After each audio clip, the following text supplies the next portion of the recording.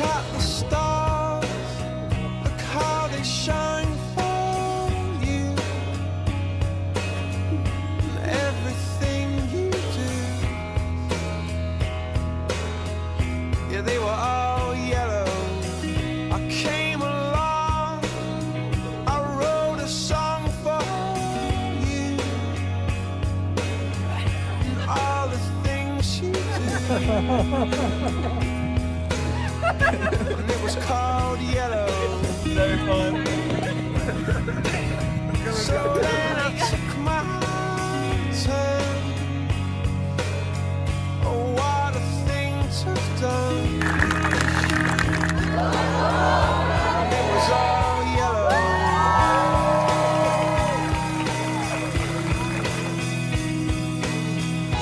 Your skin.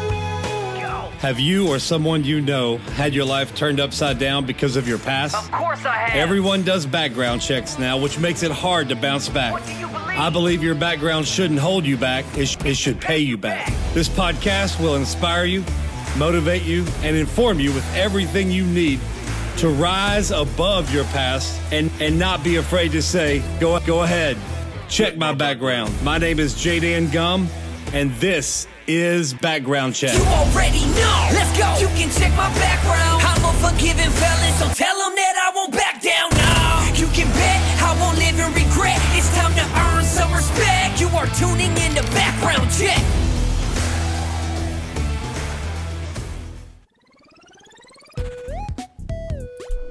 All right, you ready for the show, girl? No. You're not? Well, Do you have any questions about the notes? no, I'm ready. You like this song? Is this your favorite version of Jingle Bells? No. Let me see you dance. Okay. No, you don't want to dance? Oh, we're not recording? Yeah, we're on. We're live. I thought we were recording. That's why I was like trying to get you to dance. Oh, sorry. Like everybody just thinks you're just sitting there like a bump on a log. Well, I didn't. Okay. I know when we're recording. Hey everybody, welcome to Background Check Podcast. I'm your host, JRod Gum, where we believe your background shouldn't hold you back. It should pay you back. And also brought to you by Forgiven Felons, helping people with the past. Realize their future. And also brought to you by The Wayback. The premier reentry program. They provide so many things for you when you're getting out. If you're getting out in the Dallas area, give them a call. The graphic is on the screen now. It's on the screen at the end of the show. Have your family call them now just to kind of get ahead of the game. And then you'll be ready. You know, I know Daniel at our who was at our transitional house, his family called the Wayback, and then that's how Daniel found out about us, was through the Wayback. So that's pretty cool, I think. Just to look what we can do now. Bam! Yeah. Look at that quad view. Yeah, We got a fourth camera. you're in all 4 shots. No, you're in 3 shots. Am I in 3 shots? A little bit. My face isn't. All right. So yeah, we got a 4th camera because we're headed on the road again. We're headed on the road next Can I week. tell? Secret location. No, secret location. Secret. Wait, can I give them one hint? Depends on what that hint is. It has been on Pando before. That's my hint. I don't think that's true. No, because one of the songs. What we're doing hasn't been on Pando yet. No, but it does have something to do with what's been on Pando before. That's not. You're gonna confuse him. I don't think it's a good hint. I don't think it's a good hint. I think it's a good I don't think so. I don't think so. All right, welcome to the show. We got a great show for you today. We got Jonathan Rodriguez on the show. He was part of our Houston trip, and he had a TikTok out here called Free JRod. Even before he got out, they were trying to get his sentence. He was convicted by law of parties, and they were trying to get his sentence convicted or reduced and all that. So anyway, he's on the show today, but we got a lot of stuff to do before that, don't we, girl? Yes, we do. I didn't get to finish the Wayback. The Wayback called T-Ray. You want to say their names? T-Ray, Heather, Katie. And that's all the ones I know. I think there's a couple more. Yeah. But But yeah, anything you need. They do it all except Housing. housing. That's right. No housing, guys. But they will hook you up with some food, some clothes, some programs. You want to learn how to do Microsoft Word, and I think they still have that program, but they have ways that you can learn on training modules, and they will keep up with you even if you've been out for a year. Once you connect with them, they will keep up with you. Anything you need the places for a recovery class, they'll hook you up. You need suggestions on good churches, I bet you they'll hook you up with that too. Social Dallas. Yeah. So Or just come to Social Dallas. Like that. so we got a really good show for you today. Jonathan Rodriguez. First of all, we want to say thank you to all the new listeners, Jessa. We have over 31,600. I think it's 600. We're checking them now. I think it's over 31,600. We are checking now. And weekly subscribers. That means you guys, when y'all hit subscribe. By the way, it's Christmas, so I'm wearing my Santa hat. Closer we get to Christmas, the more Christmassy I will be. I'm wearing red. Yeah, you got red and you got green on. Yep, little Christmas. And you were our first Noel. Just kidding. You were our first. I have a joke. Jessa Lynn. You got a Christmas joke? What's the difference between the Christmas alphabet and the regular alphabet? What's the difference between the Christmas alphabet and the regular alphabet? Oh. The Christmas alphabet has no L. Has Noel. Yes, I love it. Yes. You know what? That reminds me. We need to do some Christmas jokes. Oh, yes. Here, I'll get some. What you get? See if you can look up a couple more. All right. So we have 31,659 weekly subscribers. So thank you to all of you, especially the several hundred that's just come on in the last few days for listening. We know there's a lot of stuff you can listen on Pando. A lot of great content. There's other podcasts, Worthy People, Real Vita, Universal Behind Bars, Mike Barber, and all the churches. Please don't forget to watch church. When I was in prison, man, I would have done anything to have a tablet to watch and to listen and get deposits and downloads from God through people like Social Dallas, Robert Madu, and all the guests that come through there. By the way, Priscilla Shire was our guest last week.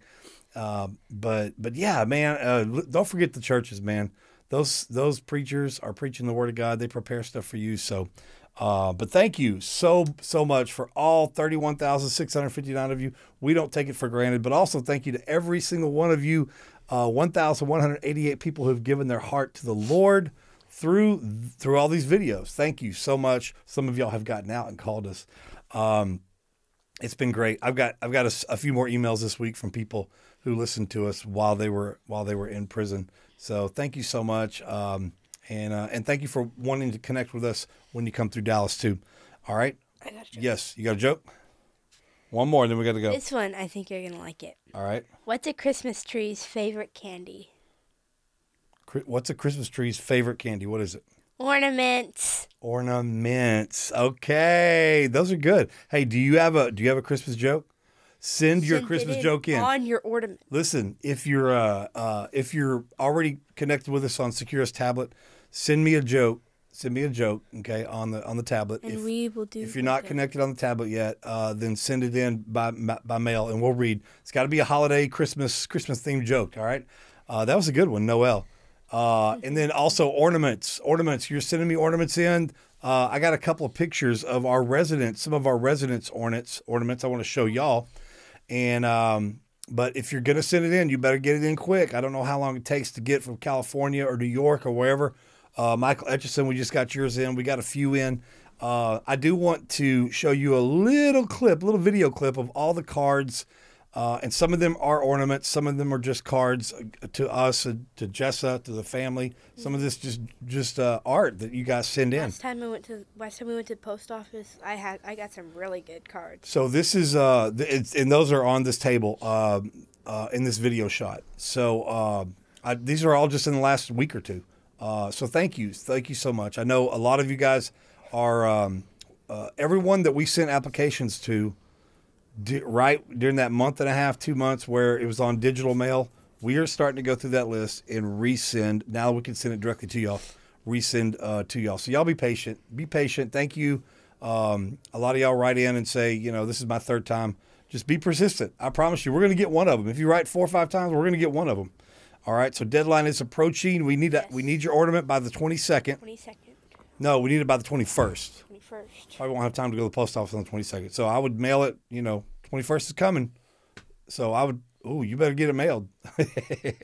But you know what? Even if it comes in late, we will still put it on our Christmas tree and we'll still highlight it. Okay, so even if we get it late, you're good. All the You cards. have 6 days. Again, all the cards, even the ones that you're looking at in that video. Thank you so much. We don't have time to say all of you on the air, but we are. I'm going to respond to you to let you know we got the cards. I'm going to get better at that.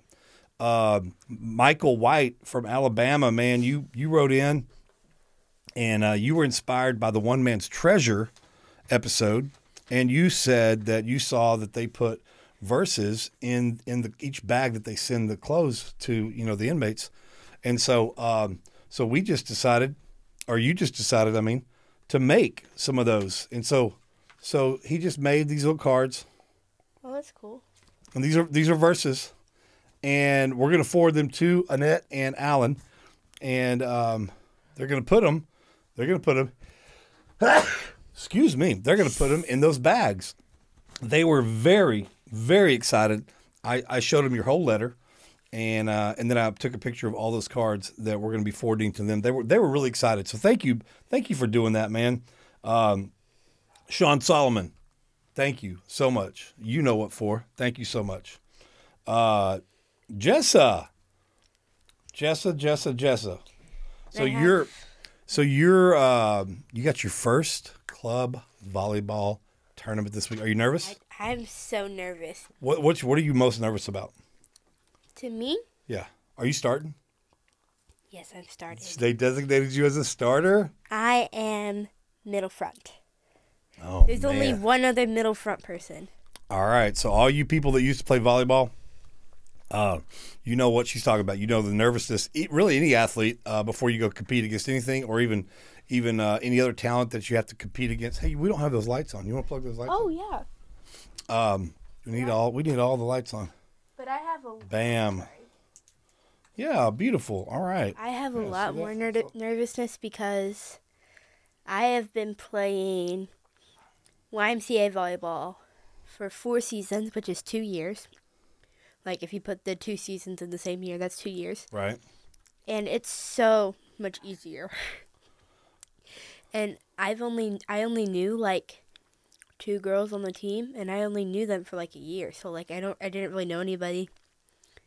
And so there's 6 different positions. There's outside, which is, there's back, left back, right back, middle front, left front, and right front. So I play middle front, and there's one other person, and yeah. Yeah. Hey, how's your ankle? My ankle's better. A lot of people are calling in and say they've been praying, so they need an update. My ankle's better. Sometimes it hurts when I run a lot, but I have an ankle brace for it. But now you're learning how to fight through it all, right? Yeah. Just push through, even if it hurts a little bit. I don't care. Yeah, that's good. You're becoming an athlete. That's awesome. You're out for break now? How long do you get for break? 3 weeks. 3 stinking weeks, y'all. We barely got like a week and a half when I was in high school. Man, oh my gosh.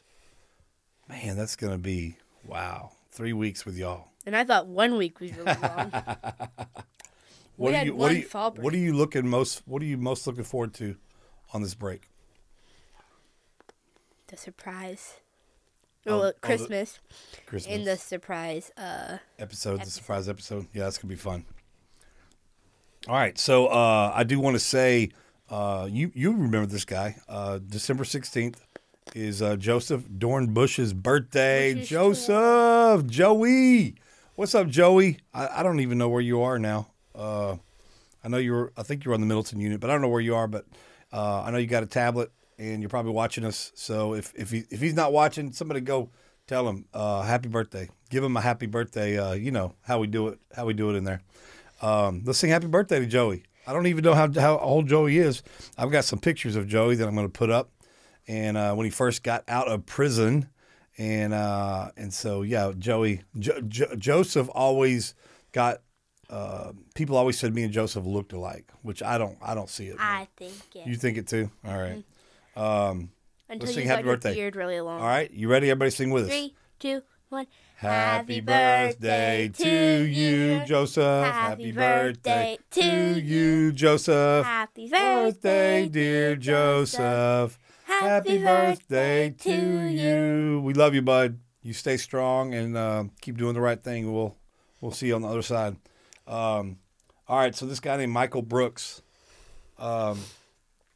Michael Brooks. Boy, I look like Santa for real now, don't I? With the glasses? No? Yeah? Okay. Michael Brooks, I think he's from... Poems, I see. I think he's in the Moberly Correction Center in Missouri. And by the way, Danny Bryant, I know, hey man, we still haven't found your card, so hopefully we'll get it, but we still haven't found it, man. Fingers crossed. So this is from Michael Brooks. I just want to read these poems. I don't do this all the time, I love but poems. I just like these poems. You ready? These are pretty good. This one's called A New Man. Locked in a box behind a steel door, day after day pacing the floor. His life is a mess, broken and shattered. He has nothing left of what he once thought mattered. Finding a Bible, he begins to read, and famished his soul begins to feed. He reads of a man named Jesus Christ who came to be Savior and give his life. He suffered for sin and paid the price that man might have eternal life.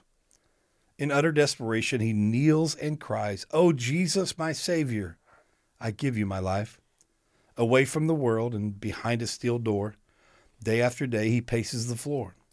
Praying and praising God's holy name, he now has new life and is not the same.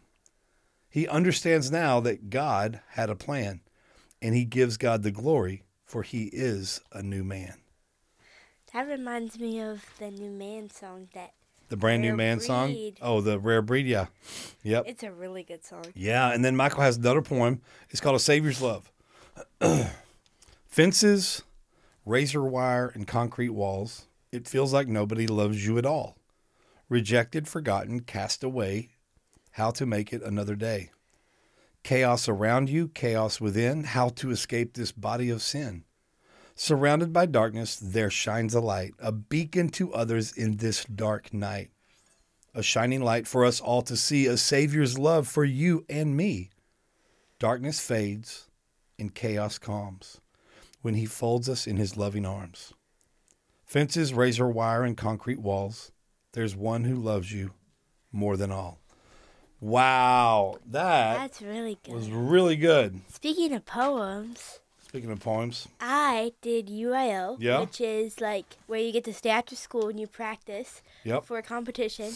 And if you make it in the first round and the teachers think that you will be very good in front of judges, you get to make it in. And you get to go to the competition.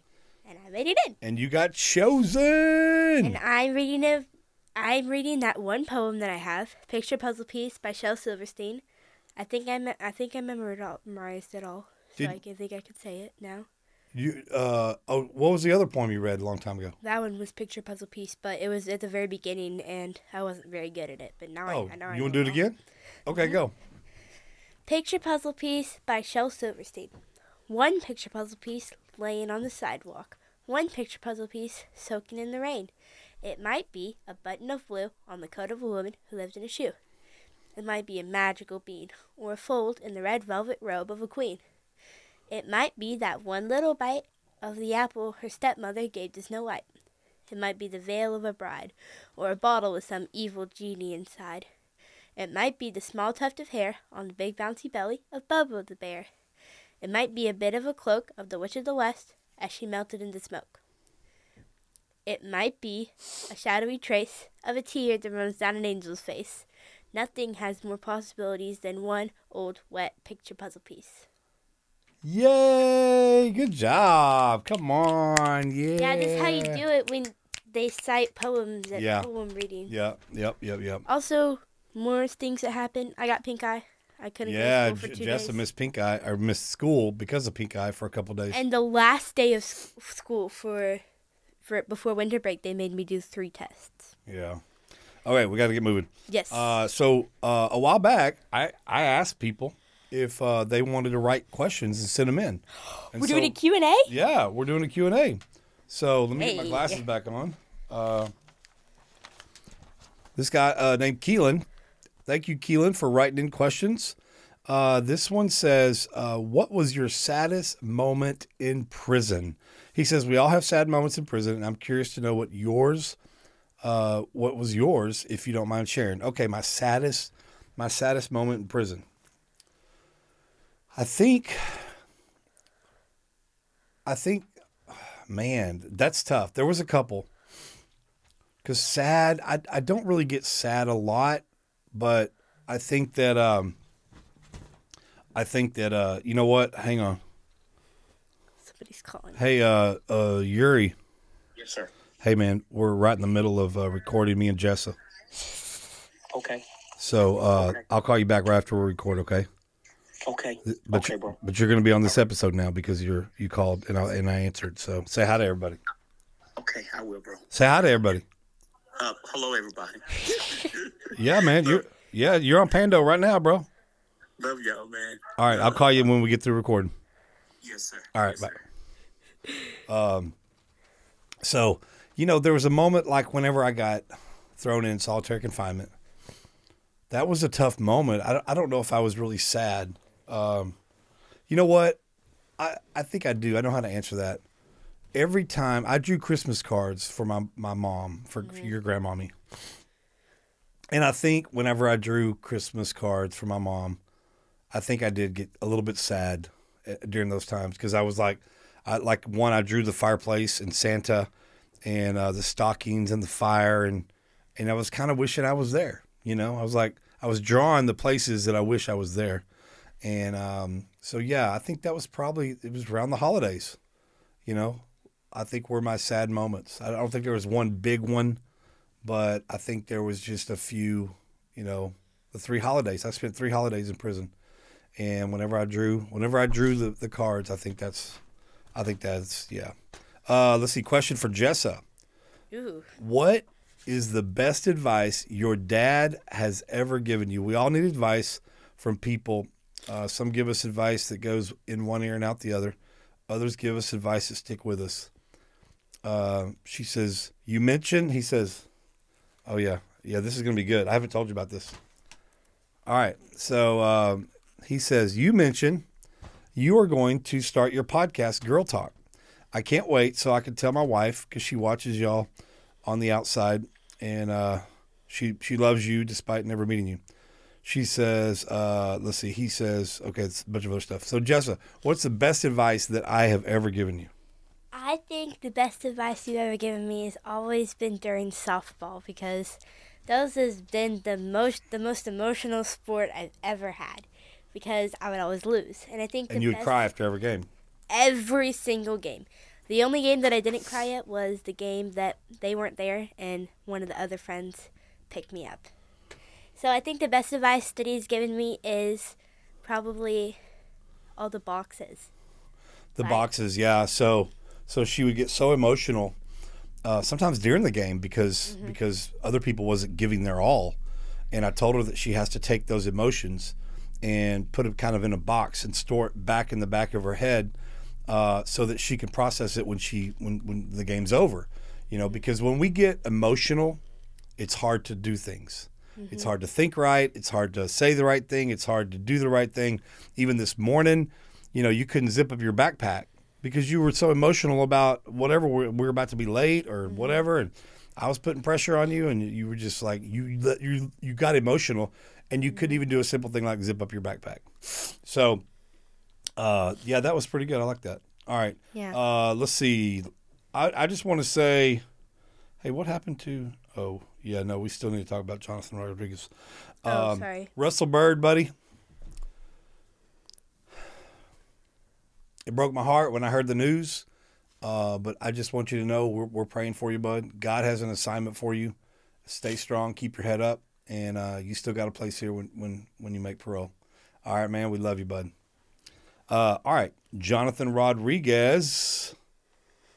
So this guy, like I said, I knew who he was I know who he was. I think even before I got out, I think his TikTok account followed me even before he got out. Oh, I know who you're talking about. And his brother was running his social media account.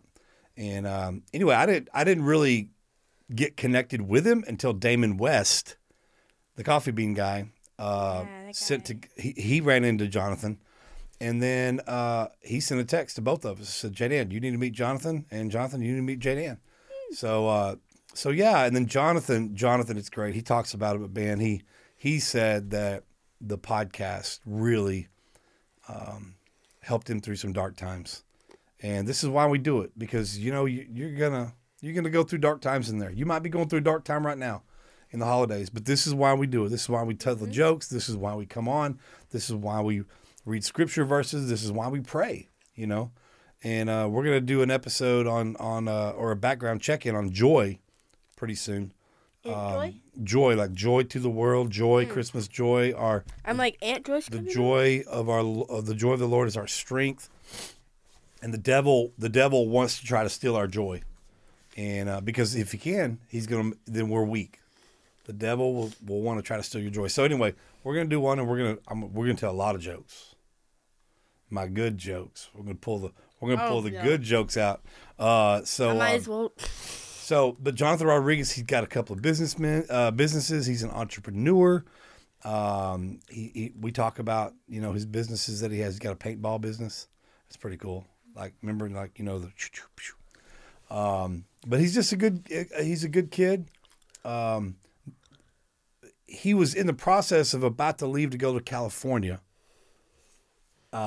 To further his like film career, and we filmed this interview back in the end of September, and so as I'm getting an update from him, the other day, because his episode's coming right now, he says he ended up not going to California because California denied the interstate compact paper. So when you're out on parole, if you move to another state, that state has to say, yes, we'll take you on parole, and California said no. So, but we know God's got big plans for Jonathan. And how's that mint stick? Is that mint stick good? She didn't even. She'd never been to prison. You can tell because she didn't break it. She didn't pop it in on a little metal bunk into 4 pieces and share with her buddies. She didn't do that. It's all right. It's all right. But anyway, you're gonna love this episode. And hey, listen, thank y'all for all the love you're showing to Tyler. And Kristen, Tyler showed me all the letters that she's getting from you guys. So especially you ladies who need a halfway house, go write her. Twan and Olivia, great episode. I think 30,000 of y'all have already listened to it. So thank you. They're loving. Some of y'all have already written in, and I've forwarded what y'all said about them. I think that was my favorite announcements I've ever did. Yeah, that was pretty good. Yeah, pretty good announcement. Yeah. So, but listen, the reason for the season, we can dress up, we can decorate, we can do the trees, the candy canes, the snowmans, but the reason for the season is Jesus Christ. Okay. And that's what we teach our girls at the Forgiven Felons Christmas party next week, Friday, December 22nd. If you have family out here, tell them to email me, tell them to text me and call me. All right, the number is on the website, forgivenfelons.org. Go to the contact page, grab my cell phone off, and have them text me and say, hey, my loved one's in prison. We would like to come to the party. Email me, jdangum@forgivenfelons.org. Have them email me. I'm not going to put my address because it's at our house, our personal house this time. I'm not going to put my address out there, but I will give it to them when they come or when they email me. All right, so tell them we'd love for them to come. But Jesus is the reason for the season, and it would make us so happy that if you decided to give your heart to the Lord this Christmas, that'd be the best Christmas. All of heaven rejoices when one sinner comes to repentance, and we're happy every time we see somebody else, another number on that except Jesus Christ. And so there's no better time to do that than right now. And so we're going to pray with you. Man, we got the sniffles today. I know, right? We're not even sick. I don't know what the deal is. Allergies. We're Allergies. just like... Yeah, that's why I'm ready. I'm ready for winter because I want the allergies to get out of here. So we're going to pray. We're going to pray over y'all, but we're also going to pray the prayer of salvation. And if you want to ask Jesus to come into your heart, you repeat after Jessa, okay? No, repeat after you. Say what I say. Yeah, you say you repeat after me, but you're saying what Jessa says. Yeah, that's right. Good job. Good catch. So, Father, thank you for this interview, Lord. Thank you for this platform. Thank you that we get to come and share in these inmates' lives all over the nation, Lord. We thank you for everyone who listens. We thank you, Lord, for the miracles that are taking place, Lord. Just like on the last background check-in, Lord, you're providing miracles that we didn't even know. And we know that even with Russell Bird, the set-off, Lord, that you're going to provide a miracle within that set-off. And Lord, you have an assignment for Russell. And we thank you for Russell and what you're going to accomplish in him and through him during his set-off, Lord. We thank you. We thank you, Lord, for everyone who listens. We thank you for the people that just randomly listen, and we thank you for the people that listen all the time.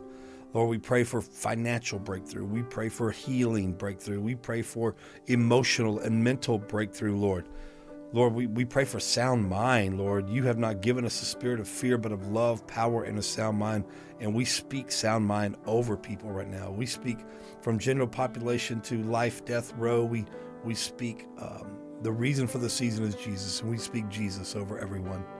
And Lord, even the ones that don't know you as their personal Savior, we're going to pray a prayer that will invite you into their heart. So in Jesus' name, Father, in Jesus' name, by your Holy Spirit, we thank you for this day. I confess with my mouth and believe in my heart that you, Jesus, died on the cross for my sins, and I admit that I need a Savior. And I know you rose again after 3 days, and you want me to invite you into my heart. And I ask you to do that today. Take over my heart. Take over my life. Take over my mind. And live as Lord and Savior. Help me to change my thoughts. My actions. And my heart. I love you, Lord. Help me in every way. In Jesus' name. Amen. And Lord, we just pray anyone who needs a special healing, whether it's headaches, whether they can't sleep, whether they have an ankle issue, a back issue, a neck issue, Lord, a medical issue, I don't know, something, I'm feeling liver, people having liver issues, I just ask you to touch them right now in the name of Jesus. In the name of Jesus. In the name of Jesus. We pray for white blood cell counts to be normal in Jesus' name. We pray for red blood cell counts to be normal in Jesus' name. We thank you, Lord, Jehovah Rapha, our healer. We thank you for providing a healing miracle this Christmas. In Jesus' name, amen. I believe somebody just got healed. What do you believe? Yep. You believe it? Mm-hmm. Hey, let us know if you felt something during that prayer. I don't know, liver, back, neck, whatever. If you received healing during that prayer, I want you to let us know, okay? Even if you had pink eye like me. Yeah. So, because we believe we serve a God that's big. Jehovah Rapha is big. So, enjoy the episode. All right. And we will see you next week. And don't forget to, don't let your background hold you back. Make it pay you back. Bye. Jonathan Rodriguez, welcome to Background Check Podcast. Yes, sir. Thank you for having me. Man, I think I knew who you were from TikTok before I met you. Yes, sir. Because I think you followed me. Mm-hmm. And I didn't know who you were at that point. But I knew you just got out of prison because I saw the video of you getting out of prison. And it was pretty cool. So when, who was it that connected us? Damon? Yeah. So when he connected us. Damon West. Yep. Through text. I was like, oh, this is JRod. This is free JRod from TikTok. Mm-hmm. I know who you are. Mm-hmm. So, man, it's an honor to meet you today. Thank you for carving out time to come share your story. Yes, sir. And it's a pleasure. It's a pleasure. So let's start, man. Let's just start with who you are now. You've been out for how long? I'm going on 9 months right now. Man, that's awesome. What's it like? Because you did how long? I did 11 and a half years on a 15-year sentence. You went in when you were how old? I went in at 19, but I started all my problems when I was 16. Yeah. So okay. About my charge until I was 19. Okay. So did you ever? So the charge you got at 19. Well, we'll get into that. What are you doing now? What have you been doing since you've been out? So I actually saved up all my stimulus money, and I did a lot of portrait money drawing, and I used that to invest in the paintball field that I have now. And also The what? A paintball field. Paintball field. Yes, I invested like on different paintball guns, the paintballs. Really? Where's that? Channelview. Okay. All right. Yeah. So yeah, and at the same time, I created my own little logo while I was in prison. I named it Just Laugh. I created it when I was going through the hardest time in there, and I saw a little yellow face with the shape of my head, and you can't see my ears because they're under the thing, but I just made it like a symbolism of me and how I can make people laugh. So I put my art and my humor together, and it's called Just Laugh. And now I'm putting my designs, cartoon designs, on shirts. So that's also taking off as well right now. Wow. Yes, sir. That's pretty cool, man. Now, so you got those two businesses? Yeah. What else? Anything else you got going on? Well, right now, You married? You got family, kids? no, anything? I'm not married, but there is a special one that she actually started writing me when I first got locked up. And then 11 years later, we got in contact again, and we just fell back with each other. And right now we're just, moving slowly but surely, just making one step at a time. Okay. She's into business too, so no That's kids. Good. That's good. No kids. She didn't have any kids either? No, I mean, All right. hit the jackpot. There you go. Yeah, you don't find that too often anymore. Oh yeah, That's good. So you're 30 now? I'm 30. All right. I'm about to be 31 as well. When's your birthday? November. Oh, coming up. Mm-hmm. Coming up. So we're going to say happy birthday to you already because by the time this airs, we're filming it in on the last day of September, but it's probably going to air in like the first week of November. Oh wow, nice. So happy birthday. Well, thank you. All right. And if you're still in prison, just get you a honey bun and get some peanut butter and then get you a candle. Y'all know how to make candles. Come on, y'all know. Y'all already know how to make candles. And let's sing happy birthday to Johnny. You ready? Heck yeah. You ready? You gonna help us sing? You ready? Thank you. Happy birthday to you. Thank you. Happy birthday to you. Happy birthday, dear Jonathan. Happy birthday to you. All right, now I know everybody on the tablet was singing with you. Okay, thank y'all. So, Thank y'all. That's so actually perfect. my first birthday in a long time, so it feels good to spend it out here and actually eat real cakes for not. Yeah, come on, man. Not one made in a white bowl. Yeah, the white bowl with cookies and No, I mean the cheesecakes are actually really good. That's the only ones that I liked. I'm telling you, man, when I took my wife into prison and we were walking through the hobby unit and she's seeing the white bowls and with the cheesecake, and then she saw him cut it and see it, and she's like, that actually looks like a legitimate cheesecake. And I'm like, hey, they can do it. And then when I got to my last unit I was on, they had microwaves. Oh wow. So it elevated everything, man. You could cook with that microwave, man. You could do a lot of stuff. Wish so. we had microwave. Man, so you're an entrepreneur. You're in a relationship, taking it slow. What else has happened since you've been out? So the TikTok, as soon as I got released, I did not know anything about TikTok. I mean, I heard it on commercials, just like a lot of people that are listening right now. But as soon as I got out, my sister put me on her TikTok video, and I actually broke down crying in the car because all the emotions came in. The emotions that you don't, even to this day, you can't just express. Like, it's just million all in just once. And you're thinking about no more lockdowns, no more count times, no more you're an officer telling you it's 5 minutes left. Go back home, like to your family. And for me, it was just, and then at the same time, you don't have shackles on. You don't have none of that while you're riding in a car, and you have space in there because the buses are horrible.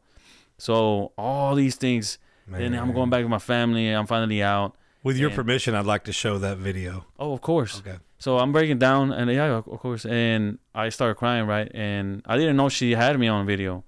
And next thing you know, like about an hour, 2 hours later, they were like, "Oh my God, it reached like 10 million views." It's a powerful video. And then like 3-4 hours later, or even more, it started climbing up to right now. It's been up about 6 months, I believe. It's already at 46.9 million views. So that in itself has got in all the media, Univision, San Antonio, and then Univision National News, and then CNN International in Spanish. So they heard the story. I mean, they were like just trying to figure out like, wow, who's this guy? But then as they started figuring out about me and my brother, they started getting blown away, and they wanted to share the story. And now it's been an ongoing process of me going to interviews and just sharing the story. What is something that 11 years, man. Okay, so you're getting a lot of your story's getting a lot of traction. The TikTok thing was his name, Free JRod. Sir. Why did they want you to be freed? They wanted me to be free because they saw somebody only because until my brother started speaking up for me. So my brother ended up in NASA, and everybody's like, whoa, congratulations. But my brother never hesitated to say it was really because of my brother's influence. And they're like, basically like a lot of people would wonder like, who's this guy? So this guy's in prison. So they're like, whoa, hold on. Like he's in prison, like he's an inmate, like he's actually in there. Like, yeah. So now they actually have their eyes on me, like because of him, because he wasn't hesitating on telling them that my influence helped him be where he's at. So now they're believing that there's something good in me. But if it wasn't for that, I mean, like I understand at the same time, but people will be like, he'll get out, he'll go right back to it. It's just the same expectations that everybody else has. Yeah, they said that with me too. But because of my brother, a lot of people weren't saying that, and a lot of people were believing in the story. So my brother met Scott Bunnick, who influenced him to make a website called Free JRod, which is still up. And he told him, you need to start building petitions. And out of our community before the TikTok, we had 1,200 petitions, like signed petitions, right, out of our community. So that was before we actually reached TikTok and 46.9 million views. Okay, well, let me interrupt. Why are they wanting to free JRod? Was there something wrong with your case? Do you believe you're innocent? Well, take me back there. What's going on there? No, they know that I claim not to be an angel. They know that I am responsible and take responsibility for what I did. And even to this day, I still believe that justice needed to be served, and for me to still have done the time that I did. But as for like freeing me, is more like rehabilitated. This man is rehabilitated. Why has so you've done your time? Why are you still in there? Yes. So okay, I got it now. Good, because there's all different reasons why people think they should be let go. Whether it's the sentence was too long to begin with, we have guys come through our program with 60-year sentences because they were in a party where another person committed murder. That's exactly what happened to me. The law parties. Uh-huh. Okay, and so there was no reason he should have got 60 years. Yeah. He said, I was in the group. I didn't know they were going to pull the trigger on this dude, but I was in the group. If I need to do 10 years for that, let me do it, but 60 years. And so that's why I was just trying to figure out what the whole free thing was, that they just believe you've done your time and you've rehabilitated, so let you go. Yes, sir. All right, cool. I like that. Mm-hmm. Thank you. So now you're doing TikTok videos. Oh, yeah. So I actually got pretty good because of my brother. He gave me some tips, and watching his videos, I was actually learning how to edit it. Not as much as you, because you got all kinds of stuff I don't even understand. I still have a long way to go. Yeah, but I know how to edit my own videos, and sometimes I even speak in front, give certain experiences, which I have been slacking on that side, which I should be showing and speaking more on, like issues like the heat and experiences on, prison. So people can actually be informed what really goes on in there instead of giving you entertainment. Right. Like, this person got in this fight and this and that. And I'm not about that. I'm more about, let's speak about the reality of the situation. Let's bring the boring parts of prison, the parts where it breaks you down and you cry yourself to sleep and you're too ashamed to really tell people that you were in there doing that. And it's like, let's put in an effect on that. At the same time, let's talk about our history, why we committed our crimes, why it happened, so we can help the next generation and people from going to prison from the first place. Yeah, no, that's good. We really believe that that prison doesn't do enough. Now, the volunteer services that come in, all the people that come in PEP programs, but when you take all those programs away that people are bringing into the system, doesn't have anything. Mm-hmm. And that we learned that during COVID. Oh yeah, because they wouldn't let any volunteer programs come in anymore. Yeah. Now you have just what the TDCJ can give you, and it's not a whole lot, especially with staff shortages. They can't even give you rec anymore. They can't even do after lockdown. Yeah, and so it's all. When I travel to other prisons in other states, they understand that Texas is more punitive than rehabilitative. In other words, they're all about punishing rather than correcting and rehabilitating. And but yeah, I think that more stuff needs to come out like that highlights that kind of stuff. I mean, my main thing is to speak up and say, hey, how can you change a person when you're just putting him in a cage, or her? It's like, what about actually helping the person? Yeah. There's people that coming out and re-offending, or even in there, whenever I was in there, we had a man named, my friend, who actually murdered a correction officer. And I'm not going to justify his action, but at the same time is, what was the system doing to help this man? Because he was in prison in the first place for doing something like that. And he redid it again. So how can we have prevented the second murder? Right. And it's like, or I don't know if he killed the first one, but he like the second one he did. So it's like, now I'm looking at the system saying, you're responsible as well. He is responsible, but you are too. What are you doing for people like that? Or people that are addicts? Yeah. What about them? So good. They need people. They need help. And even you're not a parent yet, but even in mine and my wife's parenting, we are trying to sit down with our kids, our 9 and 10-year-old daughters, and say, hey, we don't want to just give them consequences for what they've done. Yeah. We want to say, hey, let's walk through this. Yeah. And see where it broke down. Well, it's because she did this. No. Let's break down what happened earlier in the day. Were you having a bad day? And then that led to your argument. Was she having a bad day? Let's go back further. What did you say to her yesterday?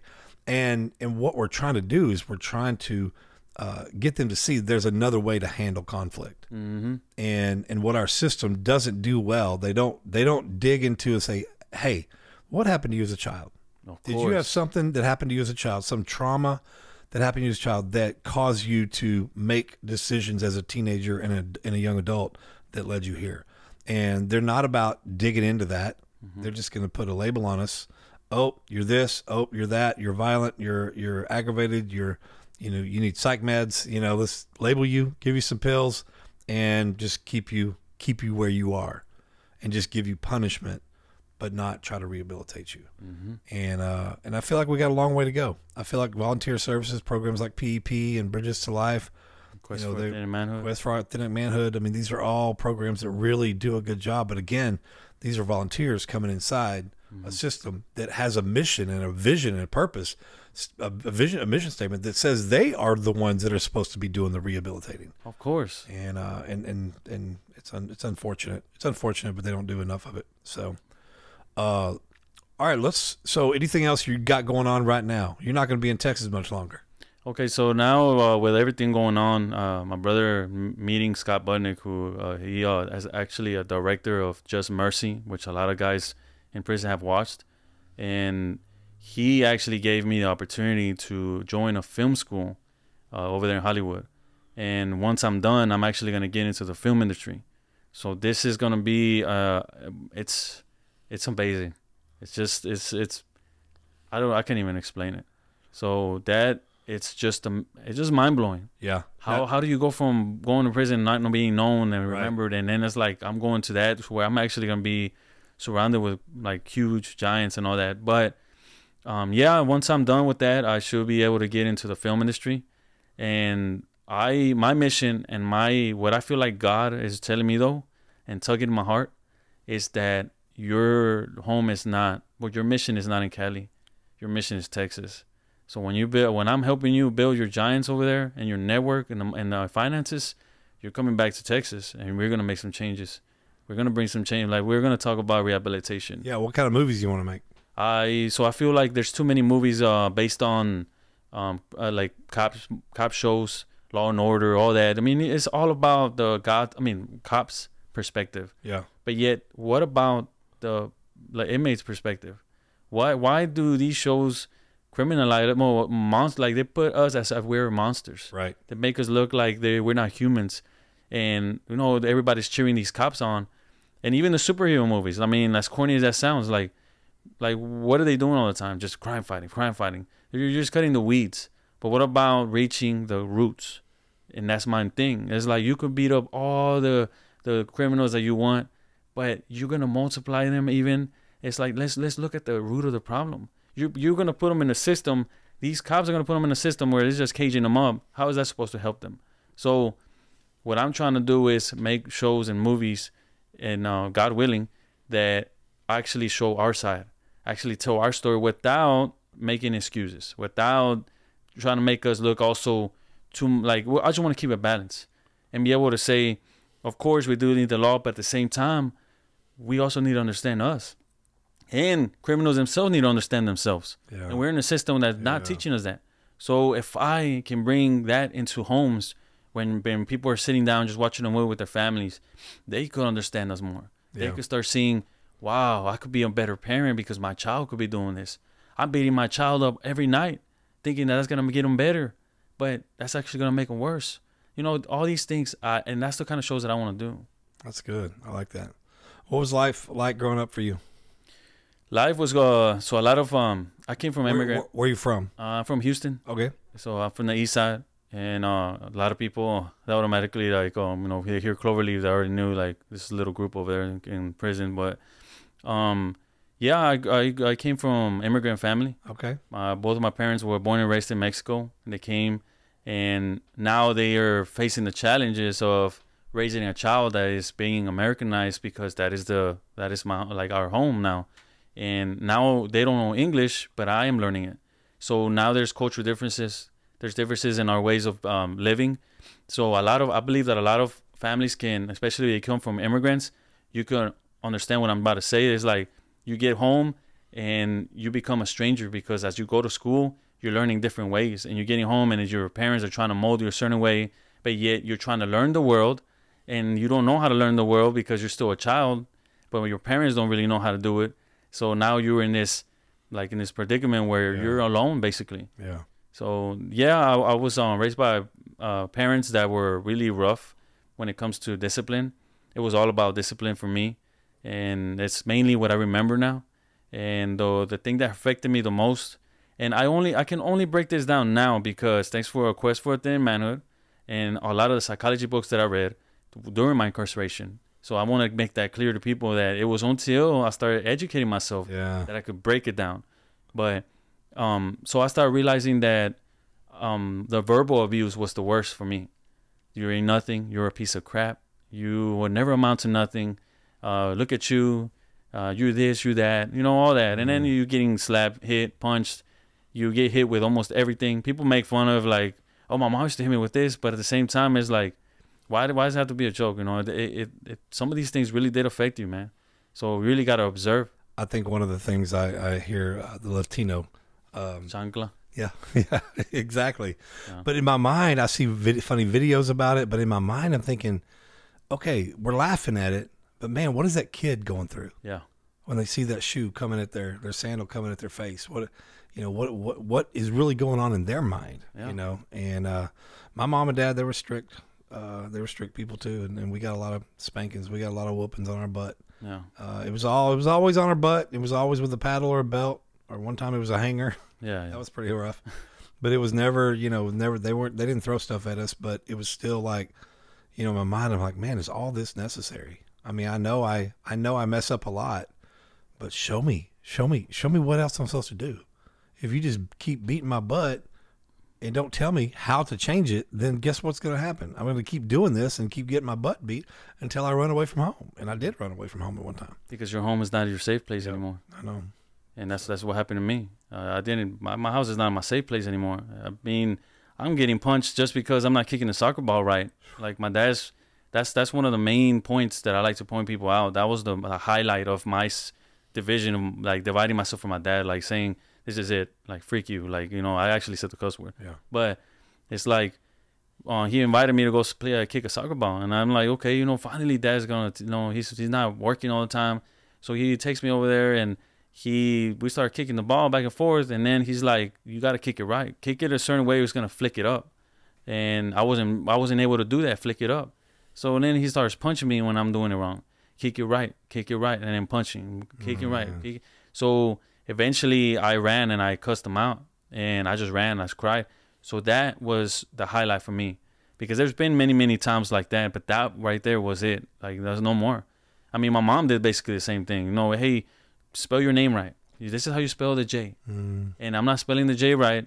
And because I'm not doing it right, she's slapping me every single time I get it wrong. So for me, lessons, education in itself, like going to school, it was so frustrating because it projected those experiences. Like going through school and the teacher's telling me to learn something, she's telling me not doing it right, was a reminder of how my mom was slapping me. Oh, yeah. So now school is also difficult. So education-wise. So now I'm growing up. I'm already about 14, 15, and I am sick of home. Like, I don't want to be home. I got to a point where I went to the Marines, and I'm, the recruiter. Yeah. And I asked him, can you please take me in? Like, I want to join. And he's like, well, you're still in high school. I'm like, doesn't matter. Like, what can I do? Like, boy, you're going to deny somebody trying to be a soldier? Like, I'm trying to be in Marines. Because I really that's how bad I wanted to leave. And it was bad intentions to join, but at the same time, but I wanted to, like, so bad. And being home is just horrible. So I would walk home sometimes. And my house was pretty far, so I would walk home real slow just to get home. And I don't want to get home. And I get home, it was already about late 4 o'clock, 5 o'clock, early 5 o'clock. And my mom's screaming at me because I'm late. She's saying that I did drugs and all that, and I didn't. And it's like, I just don't want to be home. That's all I hear is screams and nagging, slaps, hits, all that. And then at the same time, I had a bad relationship with my siblings, especially my sister. So now anytime that she gets mad, all she has to do is scream, and here comes dad. He starts hitting me. So she manipulated that situation many times. Sometimes I did cause it, but it's like that in itself, like, it was just another reason why I don't want to be home. So that leads me to start getting to the streets, and that's where I found specific people that I start hanging around with. And it's like they say, if you're a kid, if you're not gonna guide your kid, somebody else is gonna do it. Yep, that's for sure. That somebody else will. And most of the time in our neighborhood, that somebody else would not be the right person. Right. So that's what happened to me. Had any kind of drugs or alcohol been involved in your life at this point? At this point, it's only alcohol. It's my dad had a reception hall, a dance hall, and that's where they used to have quinceañeras, weddings, and all that. So I would sneak in every time they get ready for a quinceañera, and they'll leave all their drinks there in the freezer, and I will put them all in a bag, and I'll get like 30 beers, and I'll just take it to us, and we just start drinking. And by the time that I already knew when the party was gonna be over, which is like 1, 2 in the morning. I'll get home, and I'm all drunk. So like it was just my experiences, like trying to drown something. Yeah. So, but yeah, then by now I'm already hanging out with these guys, and I started picking up on their ways of talking, dressing up. A Mexican does this, a Mexican does that. People from our hood, we talk like this, all that. So I started adapting that way, a way of living. So I'm just like, I wanna, if these are my family members, I mean, so to speak, I am going to like hang out with them and I want to impress them. I want to like show them what I'm not receiving from my family, right? Or all that. So now we're slowly but surely, we go from maybe 12-year-olds breaking windows, like the funny stuff, which now is like, immature. I see it, but you're breaking windows from cars, houses, getting slingshots. We all did that. I used to. I would drop rocks off the highway, the bridge. Yeah. Try to hit cars like I was playing a video game or something. Yeah. And not even thinking about like if it did actually hit a car in a window and kill somebody. I don't know what I would have done. Mm-hmm. It's crazy. I think we all go through that. I went from slingshots to paintballs maybe sometimes because that wasn't really hard. I mean, that was hard to find. And then we went to BB guns, from lasers, putting lasers on cars, doing all kinds of stuff, breaking windows. We were causing havoc, making fires on the side of the freeway just so we could be in the news. Stuff like that. Yeah. And it was actually in the news one time, and then we were all excited, like, oh my God, we were in the news. Like, but they don't know who did it, So now this other guy, he's always stealing in houses. And at the time we call it kick door. So let's go kick door. And a lot of times I like to go party, but sometimes I did go with him. And I felt like I was always trying to be in the military, so I'll go into houses thinking that I'm militarized, with the light and going to every room and all that. But I didn't. Now I look at it, I'm like, dang, like I was so dangerous. Like somebody could have really just shot me. But Yeah, he got to a point where he was specifically pointing out certain houses that he knew there were cops or military because he knew that he was going to bring weapons out. And eventually he built up a big old box of guns. So now he's giving them to us like nothing. Hey, you could have this. Wow. And you could have this, or you could have this. So it's like nothing. So now we're going inside houses with that. And another reason why we were influenced in getting weapons as well is because we would walk from one side of the neighborhood to the other about 1 a.m. And a lot of times a car would stop and they'll point a weapon at us. And we told each other that's not going to happen no more. Like next time we're going to be ready. So but it's just embarrassingly, we became them. Now we started doing that to the world. Yeah. So we progressed from, BB guns to real weapons, and now to houses, and then to people. So now we're constantly doing highway robberies, walking around different sides of the neighborhood. We go to Second Ward, specific because we're far away from there. We go to Magnolia. We go from all these different parts of Houston, and then we're just creating havoc. Not knowing that I just felt, now I know, but at the time I didn't know that I was just expressing the hurt and pain that I was going through.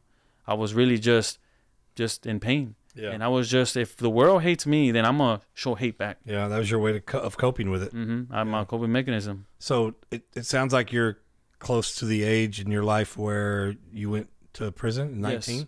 So at 16 years old, it was supposed to be a robbery. And we actually committed the robbery first at the same location. We got away with it. But the guy ended up getting shot in the butt. And because he tried running. And my friend, he actually was not a friend anymore, but he ended up shooting him in the butt. And for me, it was hilarious because, you see him jumping around, hopping around. But now it's like, dang, it tripped out. So we get away with it.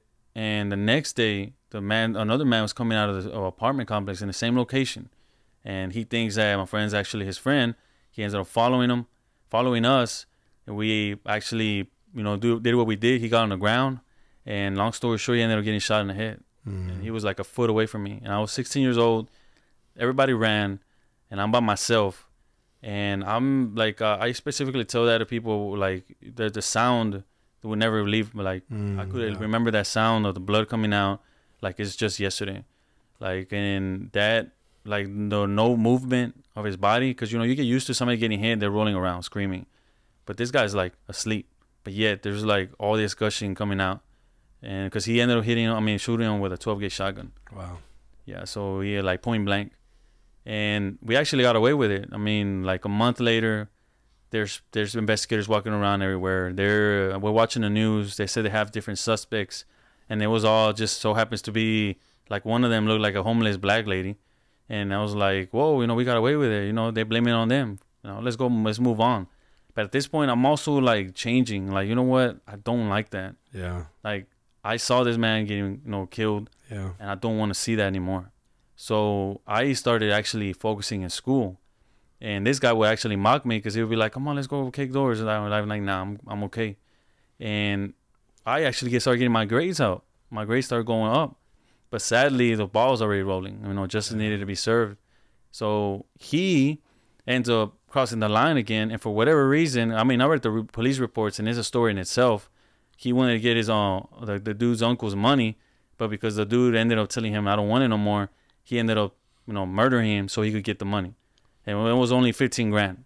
So it was like, wow, that's crazy. So he actually went through with it. But I wasn't involved in that one. Because after that, I didn't want anything to do with, like, mainly him. Especially when he started showing, like, different characteristics. Like, more of a, like, hunger-like. And the last time that I saw him, it was actually the second murder that he committed. And he just didn't look right. He looked like he was ecstatic. And his eyes looked different. He just looked happy. Like, he just did, like, the best thing in the world. And so for me, it was like, okay, that's not cool. He's changing, and I don't want to see that. And then he actually stopped me, and he explained to me the whole scenery of how it was when he committed the second murder. Wow. Like, he told me how his head opened, the bone matter flying everywhere like confetti, brains everywhere. And then he said the sound of the head hitting the concrete, and how he rolled him to the ditch. And he's like, man, you should have seen it, man. They should have seen it. And I'm just like, wow. Me and my other friend who actually joined the Marines, but he's out now, he actually looked at me. He's like, whoa, like he's crazy. So he just left. He walked away like he was happy.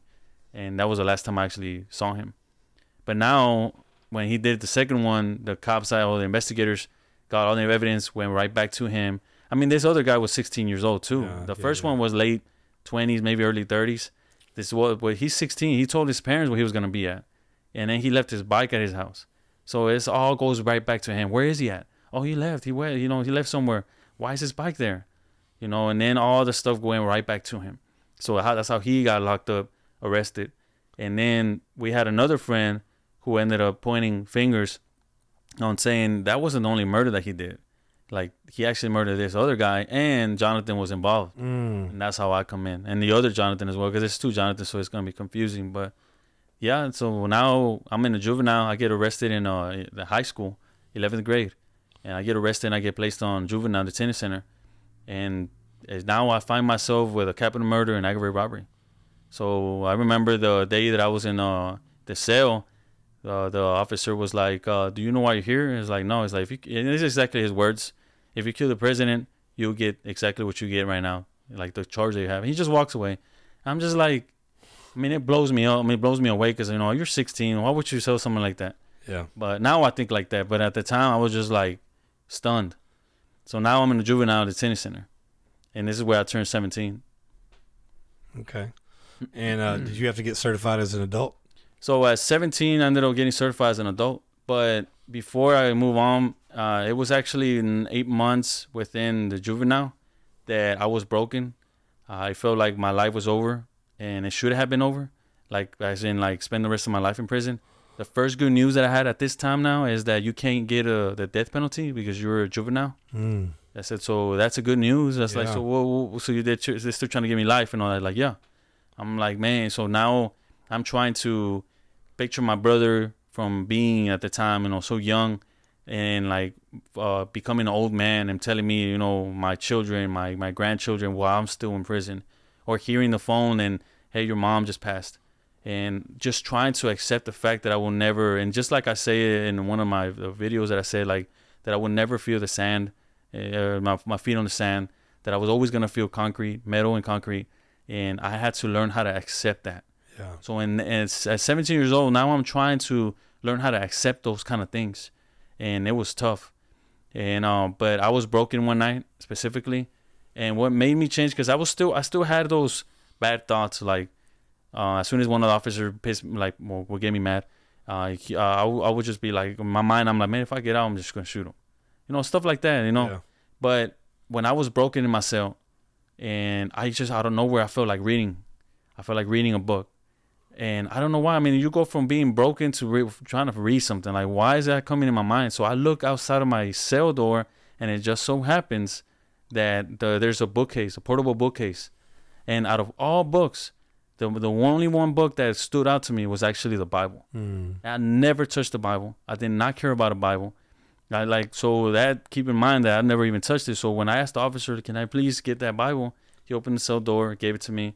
And I opened this Bible, and it goes straight to Proverbs 1, verse 10, which I would like to read. Yeah. And it says, my child, if sinners entice you, turn your back on them. They may say, come and join us. Let's hide and kill someone. Just for fun, let's ambush the innocent. Let's swallow them alive like the grave. Let's swallow them whole like those who go down to the pit of death. Think of the great things we'll get. We'll fill our houses with all stuff we take. Come, throw your lot with us. We shall all share the loot. And then it says, my child, don't go along with them. Stay far away from their paths. They rush to commit evil deeds. They hurry to commit murder. For a bird sees a trap being set and knows to stay away. I said, but these people set an ambush for themselves. They are trying to get themselves killed. So it's like, how is it that I never even touched the Bible? And I open it up and it goes straight to that. Wow. I mean, people can sit here and say that's coincidence. People can say it's luck. But in that moment, I know it was God.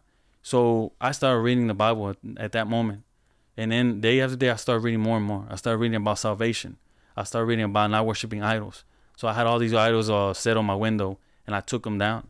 And then that same night, when I started reading about Jesus, accepting Jesus in your heart, I actually accepted in my heart.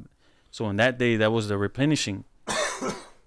That was the replenishing of my heart. that's when I really just started losing all those bad thoughts. Yeah, it is a process, as we all know, but at that moment, he actually cleaned me from "I want to kill you" thoughts, automatic. Yeah. All those, seeing all the bad things and all that. So that was the beginning of my actual, my salvation. Yeah, the turnaround in your heart. But now, as you asked me about certification, I get certified, and I get sent to this Harris County. Now in Harris County, I spent about 2-3 weeks, and my parents, they put a lot of the money in, and they ended up paying, 25-35% on $250,000 bond. And because my people actually had just barely the money, they were actually able to bond me out. So now I'm out at home, and now I'm the monitor. But at the same time, now I'm actually showing my change with my family. Yeah. Okay. How did life look different for you then? Life, as in being released. Yeah. Well, I mean, just out on bond, you're not having to sit in this jail cell, but you've turned your life around, given your heart to the Lord. So, but not everybody on the outside knows what happened on the inside. So how did your life look different at that point with maybe the old people, places, and things? So the people that I used to talk to, I became, even now, intolerant over conversations that are irrelevant to any progression when it comes to positive progression. I started watching out what I listen to. There could be the whole debate whether music has an effect on you, but I mean, if you constantly hearing about killings and all that, I'm sure it will. Yeah. And I just started listening to a lot of that kind of stuff. And movies, I started being more conscious.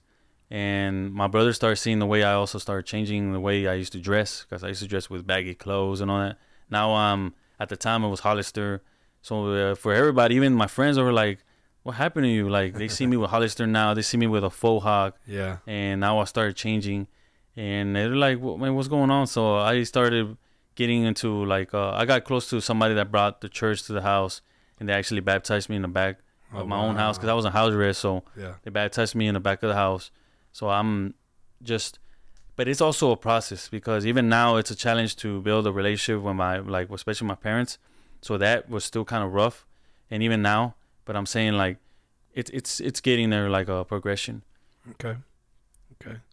So you end up in prison, man. What was the first unit you ended up on? Okay, so I get sentenced. Well, long story short, my parents were the only ones really that were able to afford an actual lawyer, and from the very beginning. So I was I had a good defense, or when it comes to attorney, and that's why I was able. And I was a coach in my dad's place. My dad has a soccer field, and I was coaching kids, mentoring them. So my mom took a picture of me, and she showed it to the judge, and she was supposed to give me a 25-year aggravated sentence, but she gave me a 15 because of that. Wow. Yeah, so she's like, "You know what, this affected your sentence." And at the same time, I had the actual legal representation that I needed, and the way it looks, it's just people may say whatever they want to say, but it's if you have the help, the right lawyer, you're going to get help. The rest, my co-defendants, especially the younger one, he only had what is it called? Court appointed. And he ended up getting the 25-year sentence. Oh, wow. So I do hope What do you think about that in our system? I mean, a lot of people think it's there's racial disparities in sentencing, but I don't think as much as, and there may be some racial disparity in the sentencing, but I think it's more about finance, economic, about your socioeconomic status. And if you have enough money to pay the right lawyers, to make the right deals, then you're gonna get the better end of the stick. And so I don't know how we stop that. I don't know how you can't. I don't know. I think we just got to ask ourselves how our communities are first off. What are these sheriffs doing in the first place? Are they constantly harassing this certain community? Because if you put yourself in a black man's body, and you go walking in the same neighborhood you walk in every day, will a cop harass you all of a sudden? Will he ask you, do you have a weapon?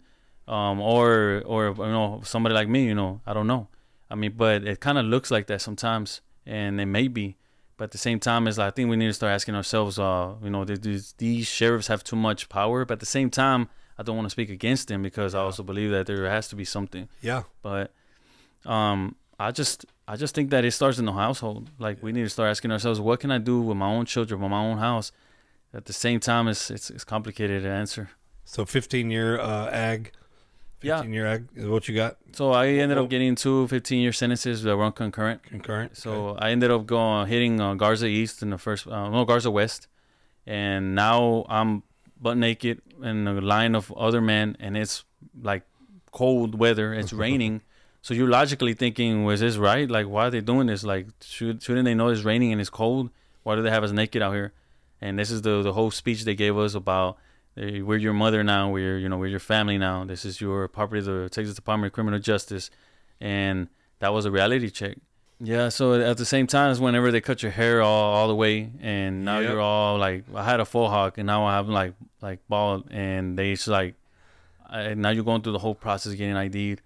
But wait a minute, you had a faux hawk going into prison? Yeah. All right, and they cut that off? Yeah. What was going through your mind when they cut it off? It's just the same. I think that's the same intention that they want you to feel, humiliated, make you feel like you're stripped away from everything that you had while you're out here. Now you're their property, so you have nothing to call yourself as your own. You're not even your hair.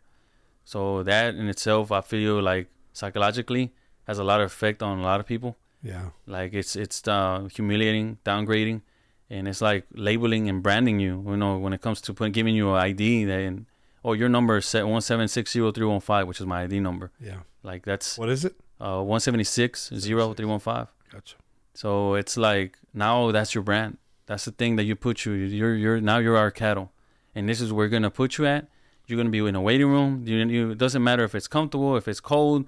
And you're going to learn how to sleep on concrete. You're going to learn how to lay down anywhere or stand up for hours, just to get to one unit to the other. Yeah. But, as for actual prison, that when my first unit was actually Robertson unit. Okay. In Abilene, Texas.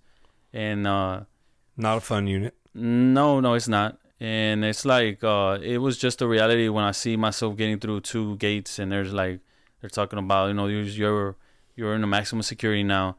And my logic is like, because before that I was in college, so I thought they were gonna send me. They closed it down, which was San Saba unit. They made it to a women's prison at that time, and they sent us all to different units. So I'm thinking, okay, they're gonna send me to college because they're gonna see me, because I had high grades on my GED actually, so they sent me to college. So now I'm thinking, okay, they're gonna send me to a better unit, and out of all units, they send me to Robertson that has no no college. Wow. So now I'm like, what the heck, like for real? But in the midst of me going through Robertson, I actually met really close friends. I saw a lot of people that had actual, like a lot of time. Like I was the one with a lot of time when it comes to Garza West, Garza East, San Saba. Oh my God, you got 15. Oh my God, I'm going to be this old whenever you get out. I'm going to be, but then you hit a bigger unit like Robertson, and some guy asks you like, also, how much do you have? And he's like, I told him like, I got a lot. I really want to talk about it. And I was like, how much do you have? He said, well, I got a 99 aggravated. And I'm just like, and I looked at the next guy and like, how much do you have? He said, I got a 60 aggravated. And I'm just like, look, I'm not gonna tell you how much I got. Like, I'm just out of respect. Yeah. And they're like, okay. But I was like, whoa, that's. And then you start meeting more and more, tons of time. And some guys have been locked up for over 30 years, longer than you have ever lived. It's like, whoa, like some guys I saw mentally breaking down to where they started talking to themselves for so long that they had been locked up. And it was sad. And then these guys were from juvenile, so now they're at late 40s. So I'm just like, I'm seeing these things. This Robertson is what exposed me to a lot of that. And a lot of experiences of people, the crimes, some of the worst, sickest crimes that I heard, and some of the ones that were out of injustice. And it's just like, whoa. But it was also in Robertson where I took like Quest for Thin Man, Bridges to Life, Voyager. I started going to a library every time. So my main thing that I would like to point out to people every time when I talk about my experience in prison is that, first off, I did not join no gang. So I was told that I'm Hispanic, I'm from Houston, that you will join a gang. You have 15 years sentence, you will join a gang. I'm like, no, I'm not. It's like, and you're going to be filled with tattoos. I said, no, I'm not. So out of the whole sentence, I made sure that not only did I not do that, which I don't have any, and did not join anybody out of all 11 and a half years, is my education. Yeah. I woke up at 4 a.m. every Wednesday and go to the library faithfully. So good. I would go to the business section. I would go to the psychology section, and I would start learning all these different reading, expanding, self-help, and then reading my Bible, joining the church, going and listening to the sermons and all the things that people were speaking in there and hanging out with the right people, even in there. And it was education. Yeah. And that's where rehabilitation happened. That's where Jonathan's really learning the things that he was supposed to learn from his dad, from his parents. He is learning these things through the Bible, through library, through education. And then on top of that, I was in the kitchen at that moment. But I told myself, what am I learning in here? I mean, I'm not going to be a chef when I get out. And plus, I'm not even a cook. So I started pushing to, as a matter of fact, I want to, a quick shout out to Bernard because he actually got me in maintenance. He's the one that got me as electrician in maintenance, even though... Bernard at what unit? Robertson unit. Robertson, all right. What's up? What's up, Bernard? Donald Bernard. All right. But I told him, like, hey, you keep hiring these guys that get out of vocation, but they go constantly smoking K2, or they're gang members. It's like, and then you see them, they don't last in the job. He's like, nah, man. I mean, they're good at what they do, but they don't last. I said, look, I don't know anything about anything. I said, I can't even hold a drill. I said, but I have the will to do it. I said, I don't smoke. I'm not in a gang. I said, you seen the way I carry myself. Give a good word for me. He's like, all right, I will. Next thing you know, like 2 days later, I got to lay in maintenance electrician. I'm like, whoa. And that was amazing. And that was also the beginning of me learning all these different work ethics, because now I have a lot. Yeah. I can, because of maintenance, because of Bernard, because of maintenance, every other unit that I hit, I was automatically electrician. I was automatically maintenance. Gotcha. Instead of waking up at third shift kitchen and getting dragged to the floor and then hey, you got to work here. No, I had it really smooth. So that's why I have it from my heart. I have to give it that shout out. But yeah, amen. So at one point you were at the Hamilton unit. Mm-hmm. Talk about your time there. Okay, so at the Hamilton unit, well, this is actually before Ferguson. It's because Ferguson comes next, and which is when I went to Ferguson, now I saw the reality of prison. Like, not that you didn't learn that in Robertson, but this is segregated through racism, through gangs. It is just nasty, horrible, dirty, and it was a culture shock from going to Robertson to Ferguson. So now I'm seeing even more pressure. I'm being put through more now before I hit actually Hamilton. So now that I hit Hamilton, I am in a mindset like way different from Robertson. Like, it's like kind of darker because it does like have some kind of influence. You see a lot of things that the officers do, and it's like it was horrible. So I got sent to Hamilton because I'm still wondering why.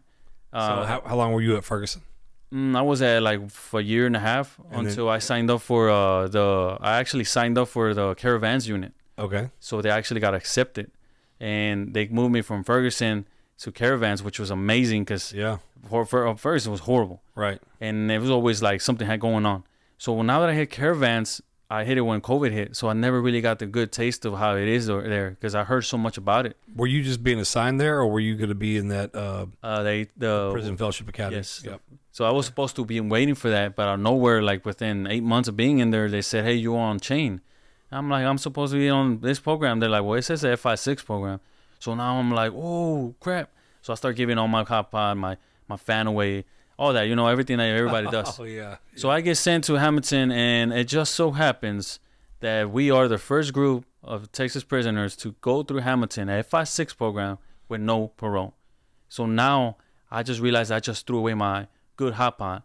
I threw away all my radio. I threw away shorts that were good because we already know like the big old shorts that we have, the nice shirts that are thin for the heat, thermals.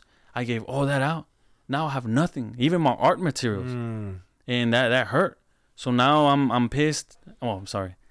I'm mad, and it's like now I get in this mode where you didn't give me parole, and all these counselors are trying to get you to wake up and feet on the floor, be part of the program, or we're gonna write you up. And I was that guy that literally should have gotten about over 25 write-ups. Wow. Because I was refusing. I was just going off at them. I said, I don't got no parole. Write me up. I'll get in their face and say, I don't care. And then I'll mock them. And they will, like, it was, and then I started putting a lot of pressure on my brother, because at this point, this is where he was building up on the petitions. And this is where we were with Scott, where we were trying to get me out of prison. And it's like, it was so much pressure. Like, I was putting on him, but yeah, my brother's trying to go to school as well for mechanical engineering. So he's trying to juggle both balls. And now I'm pressuring him, pressuring like myself. And this is where I started compromising myself. So now they finally I did 11 months on a 6-month program that didn't send me home. But actually in Hamilton is where my darkest moments is also where I met Chaz Roberts. Chaz Roberts. Come on, Chaz. Shout out to Chaz. So Chaz. So Chaz was in the program there, learning how to be a life coach at that time, correct? And we were mixed up with the ones that didn't have parole. So they actually kind of sucked for them too, because they were experienced. A lot of us who were like just not trying to hear it. But Chaz would specifically pull me out, and we'll go to the multi-purpose room because he had that ability, and we would commune. We would talk. He would give me his story about his mom passing away in cancer, and all the things that he was going through, and how upbeat he is, and his character was always like just ecstatic and energetic, and it's like, dang, dude, like how can you be like that? Like, so it was a great example to me. So I liked it. I loved being around him, and we spent so much time together when I was over there in Hamilton, until they caught Shane and they sent him straight to wherever they needed to be, which is in Kyle unit, I believe. Oh, yeah. So that's where he landed in Kyle. And me, I still stayed back, and that's where they sent me to, after that, Bradshaw unit. So Bradshaw unit, it's actually way tougher than Robertson, surprisingly. And it's a program unit too. Yeah, it's a private facility. The East Texas Treatment Facility, that where you went? Yeah, it's a private facility, and it's actually rougher than Robertson. Like, this is where the things start getting even rougher for me. This is where the actual tons of everything, just, you know what I mean? Like, just when people say that it's wide open, they'll know what I'm talking about. It was wide open. Yep. So that's where I actually experienced my first, just taking care of like myself when it comes to having to handle issues that I shouldn't have. Like, it's crazy. But this is where I actually got the tablets, and I'll finally get the rumors about tablets are finally here. They're actually in my hand. Now I'm in 11-year sentence. Now I have 11 years, and I remember telling my brother, like, you know what? I'm going home this year. He's like, why? It's like, every spot that I've been at, they lose a privilege. Like, they would have had it good, and as soon as I get there, they take away all the privileges. And every unit that I've been at, they used to call rec all the time. But now, like, for some reason, it stopped. And I feel like it was purposely done like that, so I won't have not only a good time in prison, but also go through the molding process of the difficulties. Not having movies all the time, not being able to do this, not being able to do that, all those things. But now that I have a tablet in my hand, I told my brother, I'm going home now. I said, why? It's because time's getting easier. I said, I don't think my time was ever supposed to be easy. And sure enough, in that year, my 4th time seeing parole, I finally get accepted. So now it's like, yeah. What did you get? What was your answer? I got a FI1.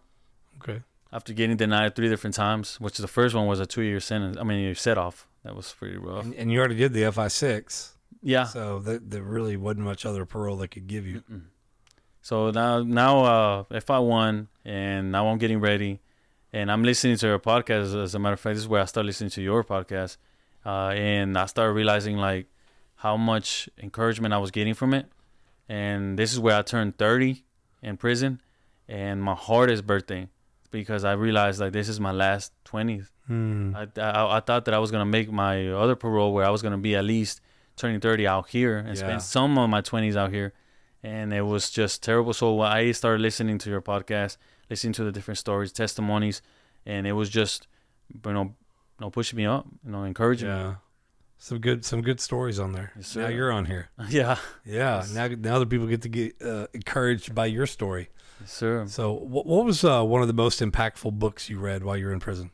Most of the impactful books. It could be a that spiritual book, financial book, whatever. Man's Search for Meaning. Man's Search for Meaning. All right. No, Victor. I always say his last name pretty wrong because I'm Hispanic, so sorry y'all. But it's Victor Frankl. But he says, he who has a why can bear almost any how. Yeah. So when I read that, he said, he who has any why could bear almost anyhow. So why do you live for? Why are you pushing forward?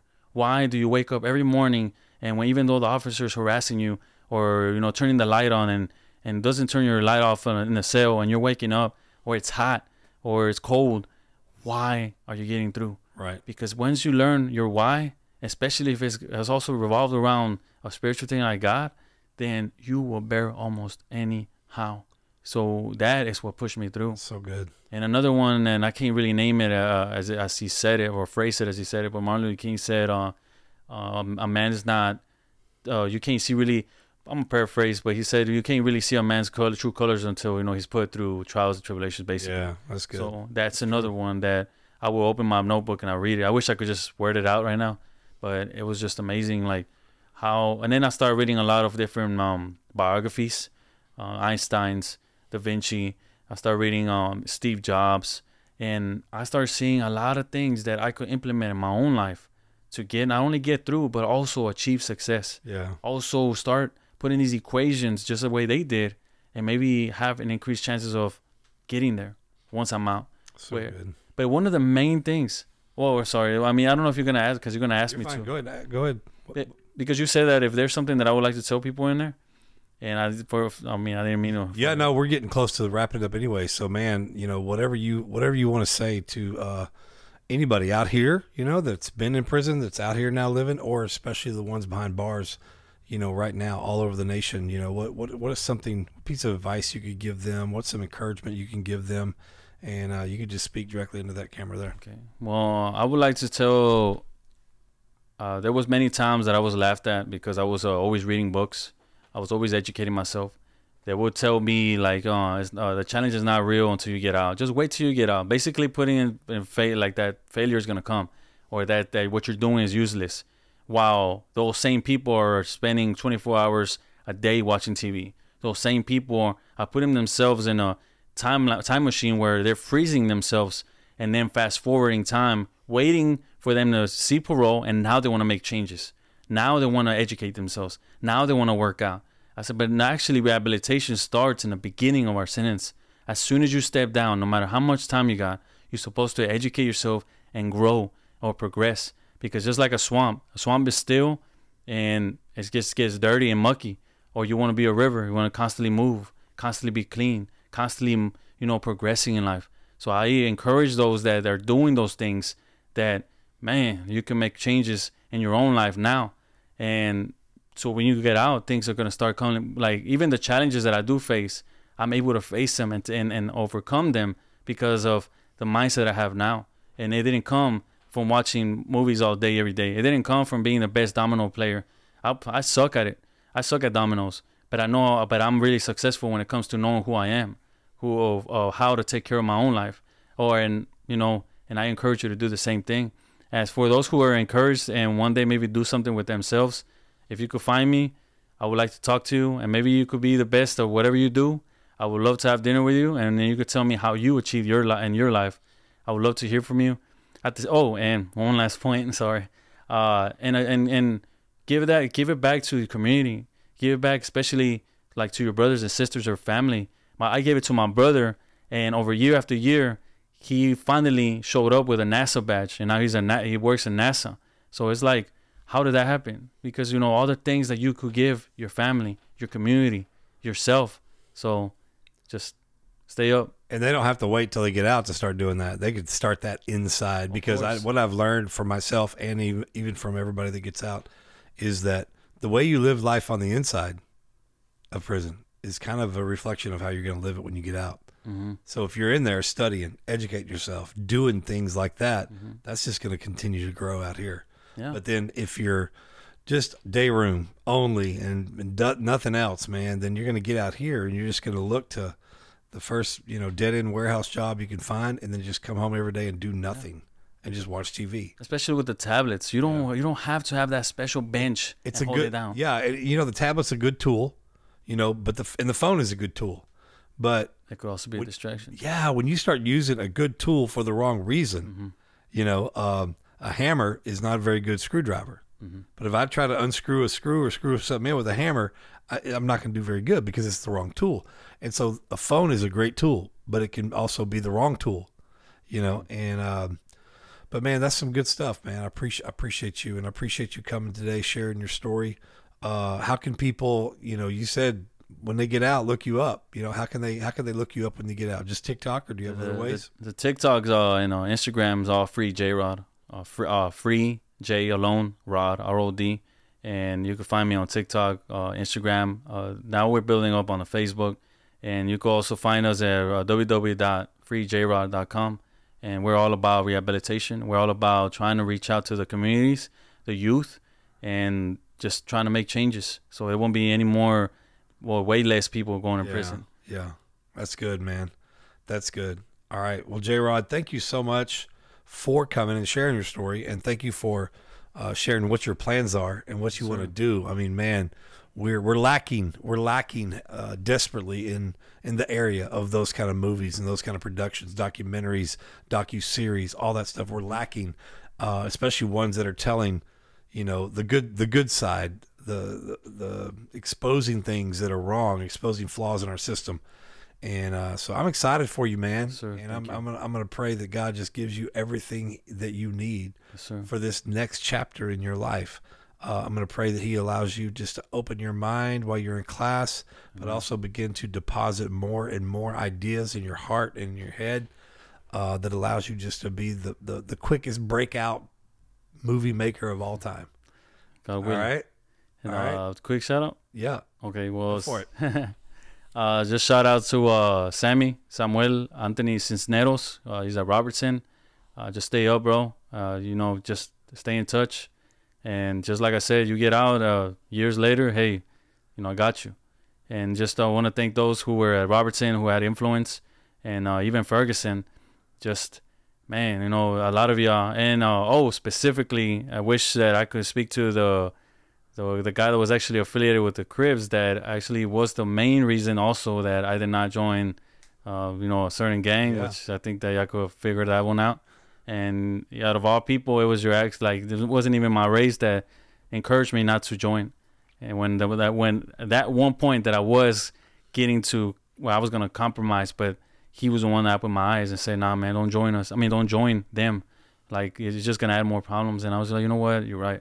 So I just want to thank those who step out of their own race and still give advice to opposite races. And I encourage y'all. So thank y'all. God bless. That's awesome, man. That's all. I love that. Those are true human beings that do that. Yes, sir. They care enough to even speak into somebody else that they don't see color. They don't see color of skin. So, all right, man. Well, I appreciate you. Anything else you want to share with us before we go? Let me see. I think we covered it all, huh?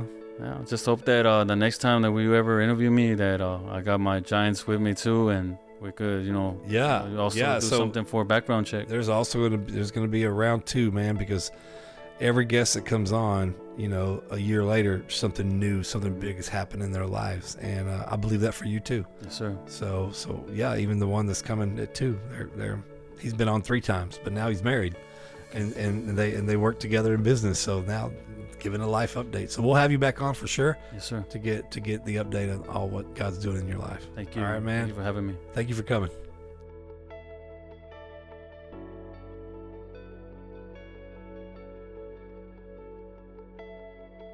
Thank you for tuning in to this episode of the Background Check Podcast, brought to you by Forgiven Felons, helping people with a past realize their future. For more information, please visit forgivenfelons.org. Follow us on Instagram, Facebook, and please don't forget to subscribe so you'll never miss the latest episode. I'm J.Dan Gum, and this has been Background Check.